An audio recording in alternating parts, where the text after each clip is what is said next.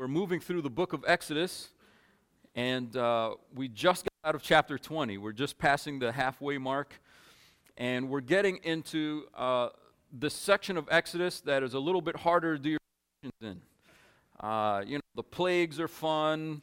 Manna in the wilderness is cool. Water spewing out of a rock, that's really cool. That'll really preach, But even this past weekend, I just mentioned, a couple pastors asked me, what are you preaching on? I'm like, Exodus. And they're like, and they immediately started with the jokes. You're going to preach these weird laws that, toward the end? Yeah, man, we're preaching through it, We don't know what to do with the laws. As soon as we get to the laws, like if you're doing your devotional time, you're cranking through it, and you get to Exodus 21 and following, even at the end of 20, right, how to make an altar, don't use these kind of rocks, that kind of stuff. What do we do with that? It doesn't seem to really relate to modern day life. There's at least three things that we do with it that we shouldn't. And the first one is we kind of skip it. Maybe you don't intentionally skip it, you just bang through it so you can check that box in your reading plan. But you're just kind of skimming it. You're like, yeah, when an ox falls in a pit, What am I going to do with that? An ox in a pit. I don't know an ox. Why is it in a pit? I don't even know what's going on here. All right? What to do with your slaves? Well, we're way past that, We're not in that right now here in our society. So we kind of skim it, and we don't think applicationally about it. Another thing we do with laws is we cherry pick them. We'll pull a law out on tattoos quick. Bow! You can't have tattoos, but what's the next one about beards and not shaving them? Well, we pick the ones we want to follow, and we don't pick the ones that we don't want to follow. What do we do with them? Do we take all of them and live them all out exactly? Or do we take all of them and put them in a closet marked no longer relevant? So we skip them, or we cherry pick the ones we want, or a little bit more involved. Maybe you've heard these categories before, but we divide them to help us out. Three typical divisions: the ceremonial laws, the civil laws, and the moral laws. So we say, well, the moral laws, don't kill anybody, don't commit adultery, don't covet. That's a moral thing. That's not about a society or if you're living in a theocracy or anything like that. That's just normal everyday life. Just, don't covet stuff. Don't covet people. Those are the moral laws. So we definitely got to keep those. But then some of them are civil laws, like what to do with an ox or build a little fence around your top of your house so people don't fall off. And are you in trouble with God if we don't have a fence on top of your roof? Well, no, because they lived in a society back then where people hung out on rooftops and they grilled, and you don't want people falling off, and you want to protect your neighbor. So we don't live in that place anymore. Those are civil laws, and we don't do those anymore. And then there's ceremonial laws. What to wear, the dimensions of the tabernacle, and what kind of cloth to use, and what the ark should look like, and your procedure of washing hands before you approach the holy place. We're not doing that anymore, and so those are ceremonial laws. We're not sacrificing animals anymore, right? So we're not doing the ceremonial laws anymore, so those can go in the closet marked no longer relevant, and the civil laws can go in the closet probably not that relevant, but then the moral laws, obviously those are relevant. The problem with that is this little verse that Paul writes to Timothy when he tells them all Scripture is profitable. All Scripture is profitable, and it's to equip us. How does it equip us? It trains us, it corrects us, it teaches us, right? So if all of Scripture is that, then we can't take any Scripture and stuff it in a closet marked no longer relevant. It is relevant. They may not all be relevant in the same way, but they are relevant. So we don't want to jump into Exodus 21, 22, and 23. We're not going to read every single verse of those three chapters, but we're going to look at a lot of it. And we don't want to skip it. We don't want to just pick the ones we like. We want to ask ourselves, how does this teach us to live today? Because it's profitable for our instruction. You ready? All right, Exodus 21. Exodus is the second book of the Bible. If this is your first time, or you're kind of new at getting around in the Word, and if you don't have a Bible, you can slip your hand up. We'll bring you. You don't own one, you don't have one, we can bring you one if you slip your hand up. But Exodus, and we're in chapter 21. We just got out of the 10 Commandments. Those are God's laws. These are his overarching laws. And then now he's just getting specific. We're just getting into specifics of how we live out those 10 commandments. And that begins in chapter 21, and it goes through to about halfway of chapter 23. Okay? Now, I'm just going to give a real quick bird's eye view to show you that these laws are about how to live life. He wanted to make sure that they're able to live in community together, and so he's giving them live an obedient life toward God. Now, some of these might strike you as immediately relevant. Some of them might make you scratch your head and go, I don't really get what that has to do with me. That's okay. We're going to rewind, and we're going to go back and unpack them briefly. Some of them it'll take a little bit longer than others. That's okay. But real quick, you got right at the top of chapter 21, the first 11 verses are about slavery laws. How to have a slave, what to do with a slave, when to let a slave go, what happens if, oops, I hit a slave, okay? And then you got death penalty laws in 12 to 17. Chapter 21, 12 to 17 are things that you commit, crimes that you commit that you're not going to get to jail, you don't have to pay somebody back, you just need to be dead now. Death penalty laws. And then there's laws about assault. Two guys are in a fight, they're punching each other, let's say. What do? One guy is mad at the other guy, he starts beating him. What do you do with that? That's the last 18 to 27 in chapter 21. Then you got the ox laws. I know for the past 3 sermons I've been cracking on the ox laws, but here they are, right? Chapter 21, 28 to 36. That's a nice chunk of what to do with oxen. What happens if your ox kills somebody else? What happens if your ox gores somebody else? That kind of stuff. And then there's laws of theft, chapter 22. The first 15 verses in chapter 22. What happens if somebody climbs in your house and steals stuff and then you catch them? What are you supposed to do? What if in catching them you kill them? Are you in trouble now? That kind of. A couple of verses, chapter 22, 16 and 17 on sex and marriage. Chapter 22, 18 to 20, stuff about idolatry. What to do with sorcerers? What to do with people worshiping other gods? Or trying to introduce foreign worship into Yahweh worship. And then 21 to 27, same chapter, chapter 22, 21 to 27, what do you do with the needy? The people that got a bunch of stuff, and then there's people that don't have a bunch of stuff. What do? Just look down on them? What do? Favor them over other people that have stuff? Neither. Then chapter 22, 28 to 31, which is the last 3 verses of chapter 22. Not taking God in vain, not cursing God, don't curse leaders that are over you, that kind of stuff. And then the first 3 verses of 23, don't follow the crowd because everyone else is saying that this guy's guilty, but you know he's innocent. Don't follow the crowd. You speak the truth, even if you're the minority. Right? And then verses 4 through 9, the resurgence of the ox. Right? Chapter 23, 4 through 9, what do you do when you see someone's ox, that person hates you, that person's your enemy, but you see their ox stuck in a pit? What do you do with it? So these are the kind of things that are specifying the 10 Commandments, and it gets real specific. A guy breaks into your house, you catch him stealing, he puts up a fight, you punch him, he hits his head on the table, he's dead. What do? Do you go to jail? You kill the guy. Thou shalt not kill. And at the top it says, I get the death penalty for killing a guy. Yeah, but he was breaking into your house and trying to steal stuff. And that's how the altercation happened, so you're off the hook. See, it gets real specific. So you remember when Moses, father-in-law, told him, Moses, you can't judge all these cases by yourself. You need to get guys that can judge the medium cases, and then guys that can, under them, judge the small cases, guys over the medium guys that judge the big cases, and then you just judge the ones that everyone can't figure it out. The wisest among them can't figure it out, and only those go to you. You remember that? Okay? It's not a pyramid scheme. It's Moses getting help, right, to judge cases.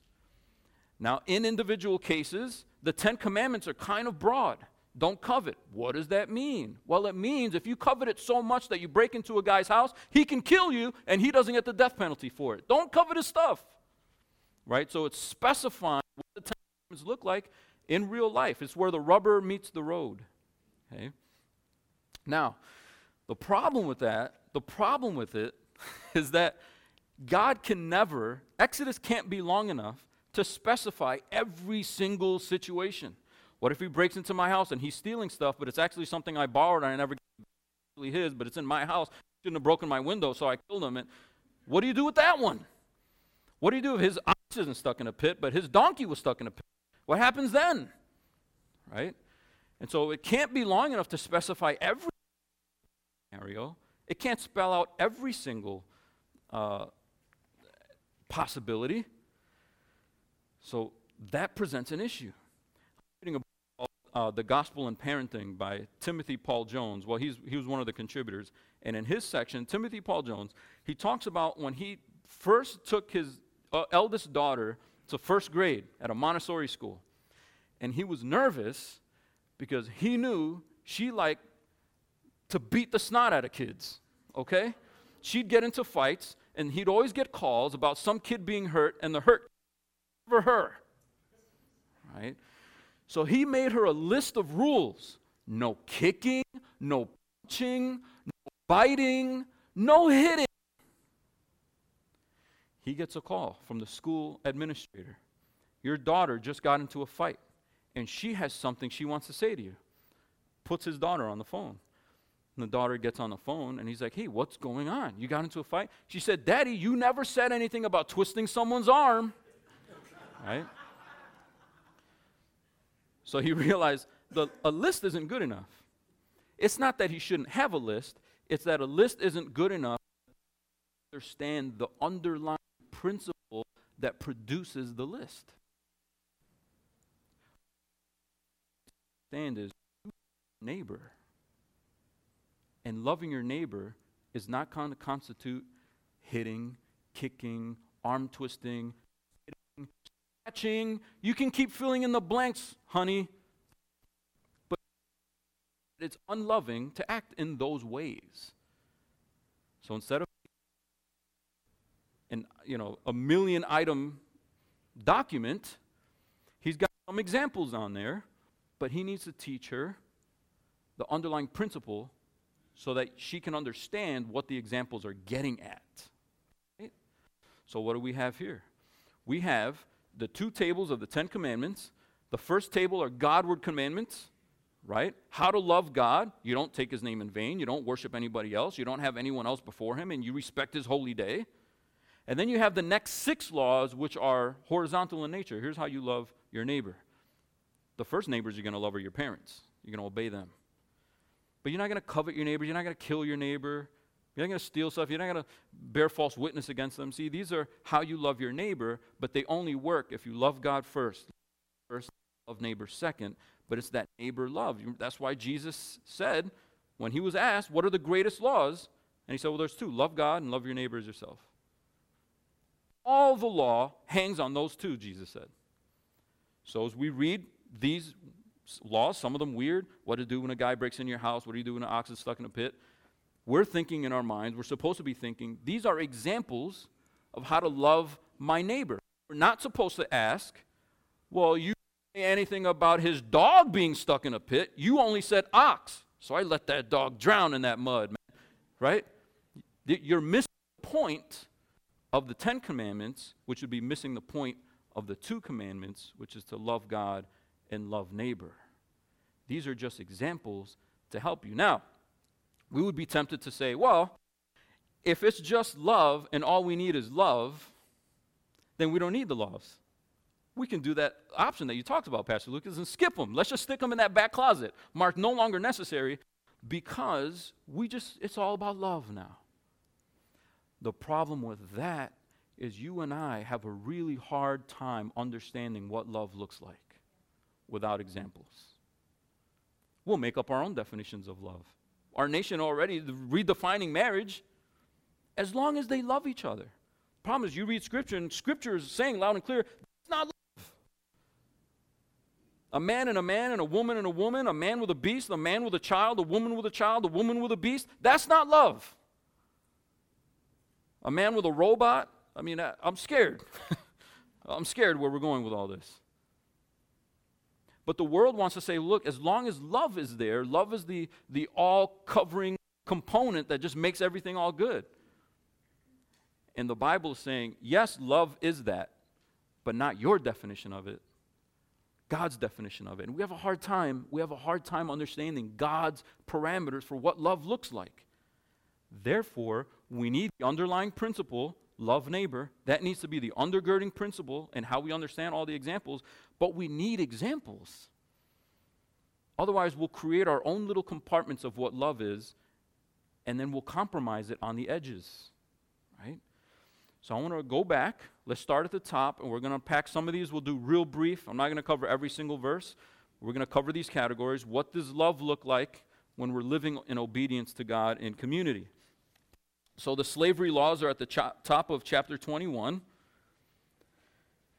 And one thing that's really interesting to notice, he starts right off the bat with slavery laws, right? Why does he do that? As I was reading, one commentator said the reason why he starts off with this is because of their recent bondage. They were just slaves. So you might ask yourself, why in the world would people just suffer as slaves? Even slaves. Well, first of all, because they're hard-hearted and stubborn. Second, because it was a different kind of slavery. This was like somebody owes you, but they can't pay you. They can work it off through slavery. It's more of a servanthood that we're not thinking of a boat with people in shackles and then being brought over and they're not human and you can do anything you want to them. And no. And God wants to prevent the people of Israel from even going that route. And so he puts laws in place. You'll have a slave for 6 years, and on the 7th year, he goes free. But he's not done paying it off. Doesn't matter. You will not have a slave past 6 years. That's radically different from what they experienced in Egypt. And this is God telling them, you will not be Egypt. You will not act like Egypt. You will not behave like Egypt. If somebody has to enter into an indentured service to you as a slave or a servant, pay off what they owe and they don't have money, then you're going to provide that for them. But then at 6 years, you're letting them go. And I love how in verse 2, if you look at verse 2 of chapter 21, he says, he shall serve 6 years, and in the 7th year he shall go out free for nothing. Well, okay, but then you got to come back next year. Or hey, but you're going to owe me this. You remember when Pharaoh was trying to let the people go, but you go here, but don't go far. How about take the men, but leave your children? Or take this, but leave your cattle? That kind of stuff. And he's saying, you will not be Pharaoh to people. You will let them go for free, for nothing. So that's a radically different concept of slavery for them, and he's basically telling them that you're going to love your neighbor even if he doesn't have the same rights as you. You're not going to wield your rights over a person who doesn't have as many rights as you and doesn't have as many things as you. You're not going to play the game of, now wait a minute, he got himself in this situation. My great-grandfather was a slave and he worked himself out of it. He didn't get scot-free on the 6th year. He worked for 15 years straight until he could barely walk anymore, but he did it. And now these days we have these lazy bum slaves that was 6 years and they get to let him go. Get out of here with that mean edge. God's saying, no, we got to stamp that out. So people come into your life that have needs, and maybe they didn't come into your life the right way. They've got things that they've got to square away with God. That's okay. But you're not going to treat them like second-class citizens.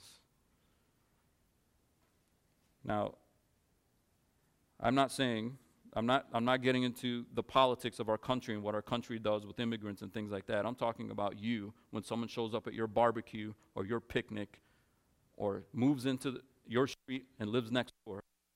Don't use politics to not love them. Death penalty, chapter 21, 12 to 17. First part, it's pretty obvious. If you kill somebody, you need to be killed. That's back in Genesis. This is not new. This is right off the boat, right off the ark. God says, hey, by the way, man is created in God's image, and if somebody kills that image, they should be. You don't kill my image.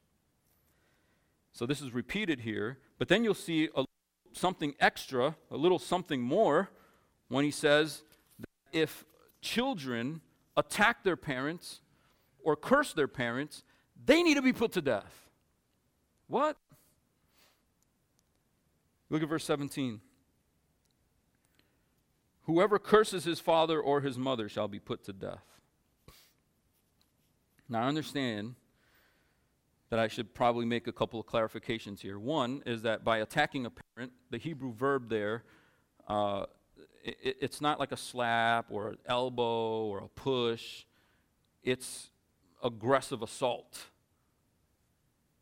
In some cases, that same verb is used for killing, which is not what it means here, but it's an aggressive attack. And then verse 17, cursing the mother and father is not just, I'll go to blank, It's an outright, I wish you weren't my parents, I wish you were dead.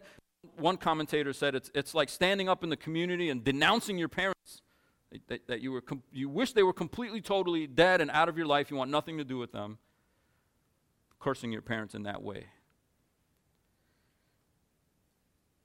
But still, as a society that hands trophies and awards to every kid, here's your award for wearing jeans today, and here's your trophy for being a child, Oh, you flipped the teacher's desk and she's so scared of you. Here's an award, right? We give trophies and compliments where training and correction is needed. So in the society we live in, we look at something like this and we're going, what in the world? Now God is trying to save this society, community from utterly destroying themselves. This is why a man can't be an elder in the church if his kids are wild. His children need to be faithful in the home for him to be qualified as an elder in the church. He could be a expert in theology. His wife can, the community can love him. He can be the most generous man you ever saw. But his children don't obey. And if his children act like that, his leadership is going to pour into the church, and now the church is going to act like that, and the church can't act like that. That's traced all the way back to Exodus. Now, I need to make this point. This is not the bare minimum. As long as you don't curse your parents or attack them real viciously, you're all good. This is what constitutes a death penalty. But before that is the commandment, right? In the 10 Commandments, it says, honor your mother and father.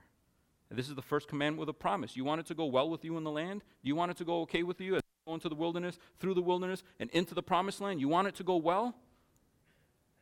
Then honor your parents. Dishonor your parents, it won't go well. So, moms and dads especially, we need to take the reins and train our children to live in a way that they're not on the path to, in God's eyes, being an obliterator of community. We teach our children to love their neighbors, and we teach our children first neighbors are mom and dad. Don't put your friends over mom and dad. Don't disrespect mom and dad and then respect your friends. Mom and dad get first respect, first honor, first love. Everybody else is second, third, fourth, and further. And you'll notice that he doesn't say only good moms and dads, only moms and dads that pass your test of what a good mom and dad should be. They're your mom and dad. Maybe there's some of us in here, you haven't talked to your dad in many years because he's a jerk. Pick up the phone. Today's a good day to do it. You don't do it because of their goodness and merit. You do it because that's your dad, and we honor them first as our first neighbor. That's not something to stick in a closet. We all have moms and dads. That's universal. God knows that the destruction of a society is the destruction of the family, and the first way to destroy a family is disruption between children and parents. So we love our neighbors, we love our parents, we honor them. He talks about assault in chapter 21, 18 to 27, and this is where you get the eye for eye, tooth for tooth, right? 23 to 25. He says, this is so much to go into, but he's saying a pregnant woman is hit What happens if two guys are fighting and they accidentally they bump into a pregnant woman and the baby is lost or she's hurt? Verse 23, if there is harm, then you shall pay life for life, eye for eye, tooth for tooth, hand for hand, foot for foot, burn for burn, wound for wound, stripe for stripe. Now, what God is not saying is, if somebody took your eye, you need to make sure you take their eye, man. What he's doing is he's limiting vengeance. So people don't turn mafia. He took my eye, I'm taking his whole head. He took my car, I'm taking his house. Right? He slapped my kid, I'm killing his kid. It's one-upping so that you can be the dominant person on top. And God's saying, we're not doing that. They took an eye, you take an eye, it's over. The second thing to notice about this is for courts. This isn't for personal vendettas. This is for a court situation. It comes to Moses or one of the judges, and they're trying to figure out, okay, this guy, what does this guy owe? Well, what did he take? Simple math. Don't double it on him. If he took an eye, you do an eye. Right? So he's limiting wrath, and he's limiting vengeance and revenge. He's limiting it. Don't overdo it. Just make it even. But you remember Jesus, he said, you heard it said, eye for eye, tooth for tooth, but I tell you, love your neighbor. Go the extra mile. They take something, give them your tunic as well, right? What Jesus is saying is, don't use court decisions to exact vengeance on a personal level. Just let it go, man. It's better to love him. Jesus is trying to get to that underlying principle of love, because the Pharisees were hanging out at this level of, waiting, looking for somebody to take his eye out, man. You took something from me, I'm going to take it from you, He's like, don't do that. That's for the courts, to help courts decide between two parties. But don't live like that. Because the point of it is to love your neighbor. And this is a loving act of God to keep it from being overblown, vengeance, and someone killing a guy just because he stepped on his foot. Then you have verse 28 to 36. Your ox gores somebody else, your family hurts somebody else, well, then you kill that animal. Again, just the extreme practicality of this, okay?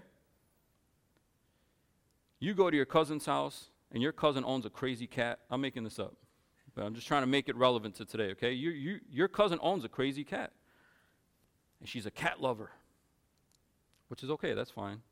But we know what we mean by cat lovers. It's overboard. It's overboard because this crazy cat likes to scratch people right in the face, man. Just scratching, and then what do? Oh, it's Fluffy. He normally doesn't do that. There's like 5 litigations against her in court, because of this stupid cat. And I just love cats, whatever. I'm sorry. But then doesn't put it away, doesn't put it in a cage, because I want to respect that cat. What about these people with missing eyes and the face hanging off? Well, he normally isn't like that. He probably smelled something funny. Right? Elevating the cat over people. God saying, that's not loving neighbor. But I need that ox. It killed a person. But I can't even know how to feed my family if I kill this ox. It killed a human being made in my image. Don't take that ox's value and put it over the value of someone made in my image. So, discipline your cats. And your dogs, especially. I could go another 10 minutes on dogs and cats, but you guys know I love animals. Don't put them ahead of your neighbor. Your friend is coming over, he's allergic, put the dog away, man. Love neighbor over your pets. Theft in chapter 22, verse 15 verses. Look at verse 6, chapter 22, verse 6. This is interesting, okay? This is about, not just neighbors breaking in your house and stealing stuff, things that you do that cause loss to someone else, okay? In verse 6, somebody starts a fire. Maybe they're making a fire, they're trying to grill some hot dogs, you don't know what they're doing. All beef hot dogs in this case, okay? What happens is one of the embers catches fire on a bush, that bush catches fire on the forest or whatever, the plain, the field, the yard, and it burns someone else's property. So verse 6, if fire breaks out and catches in thorns, so that the stacked grain or the standing grain or the field is consumed, he who started the fire shall make full restitution. It doesn't say anything there about being an arson. It doesn't say anything there about intentionally starting the fire. So someone there can't say, I didn't start the fire on purpose. It just, the wind took the embers. You should have had the fire pit covered, my friend. You should have built higher walls. You should have put water next to the grain. You should have done something, because now that guy can't feed his family. And so you still need to make payment. This is a common thing repeated throughout the Old Testament, where God doesn't let you off the hook just because you didn't mean it. Now, sometimes the punishment is different. In the case of murder, if the murder wasn't premeditated, you don't get the death penalty, you get put away in a camp. But in something like this, you started a fire, you're responsible for making sure that fire doesn't do what it's supposed to do, and you're the reason why someone else's property got ruined. So even if it's not your fault in terms of premeditating it, you should be the first one to say, you know what? That wouldn't have happened if it weren't for something I did. Let me pay for that. That should be the Christian response. Not, well, he shouldn't have parked it there. What dummy parks a car there? I didn't know it was behind me. That person can't drive to work now because of you. Even though you didn't mean it, make full restitution. See? It's practical. It's life. What it looks like in real life. Verse 16 and 17 of chapter 22. We're going to kind of fly through some of these.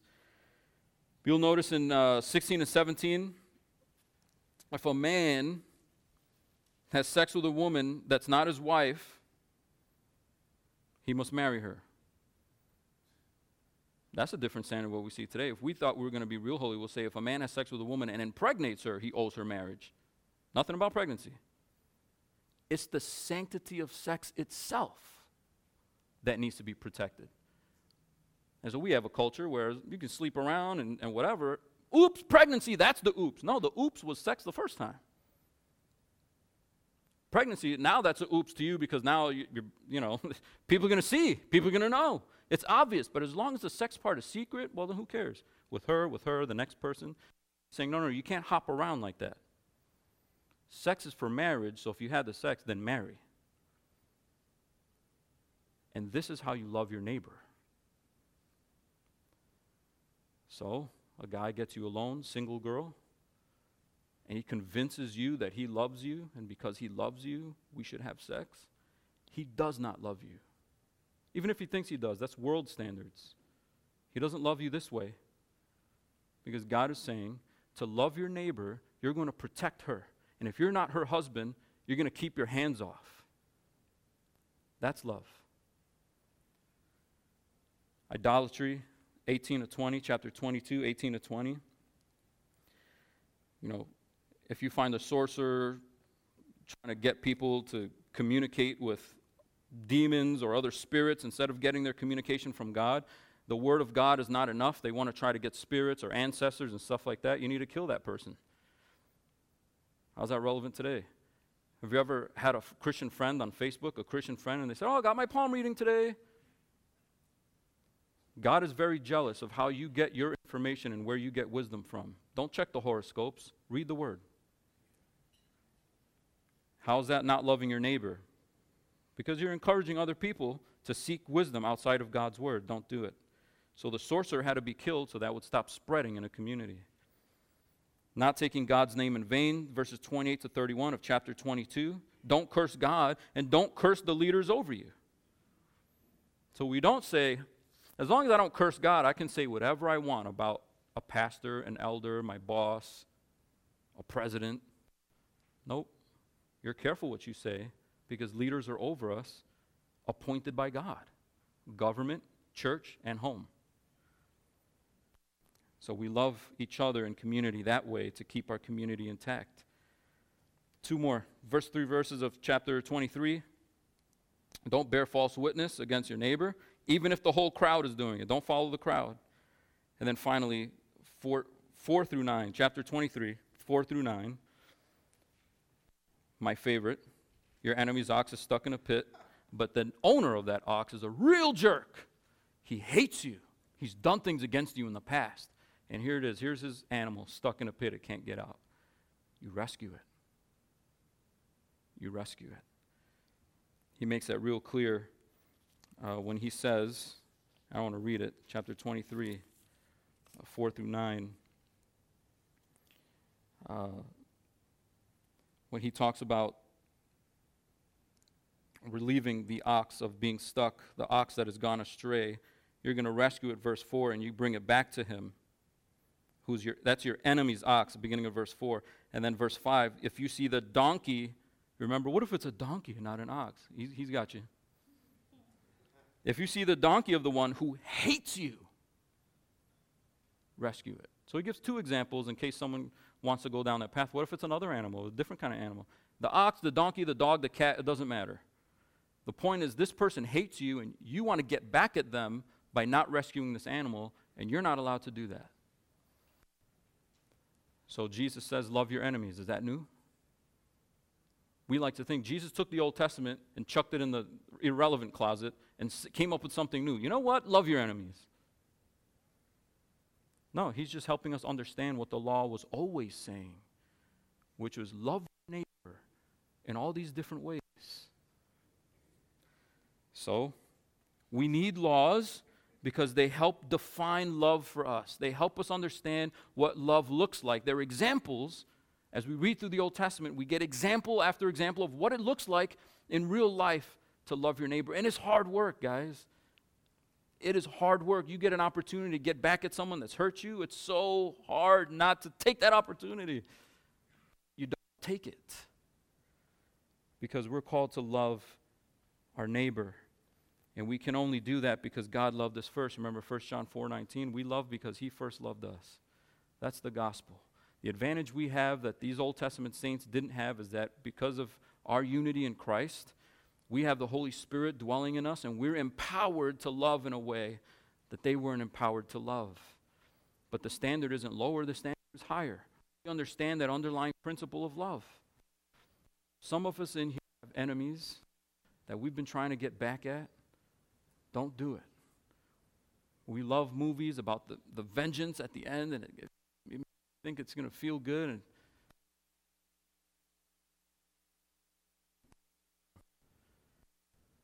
we're not unity about vengeance. That's the Lord's department. And we love in the difficult ways. Difficult parents, we honor them. Right? Is it difficult to restrain yourself before marriage? Sure. Don't put yourself in situations where it's too tempting. And love each other enough to honor what marriage is supposed to be. Someone's stolen from you, go. Don't kill them. Don't demand your tooth back or your eye. Go the extra mile and love your neighbor. Let's pray.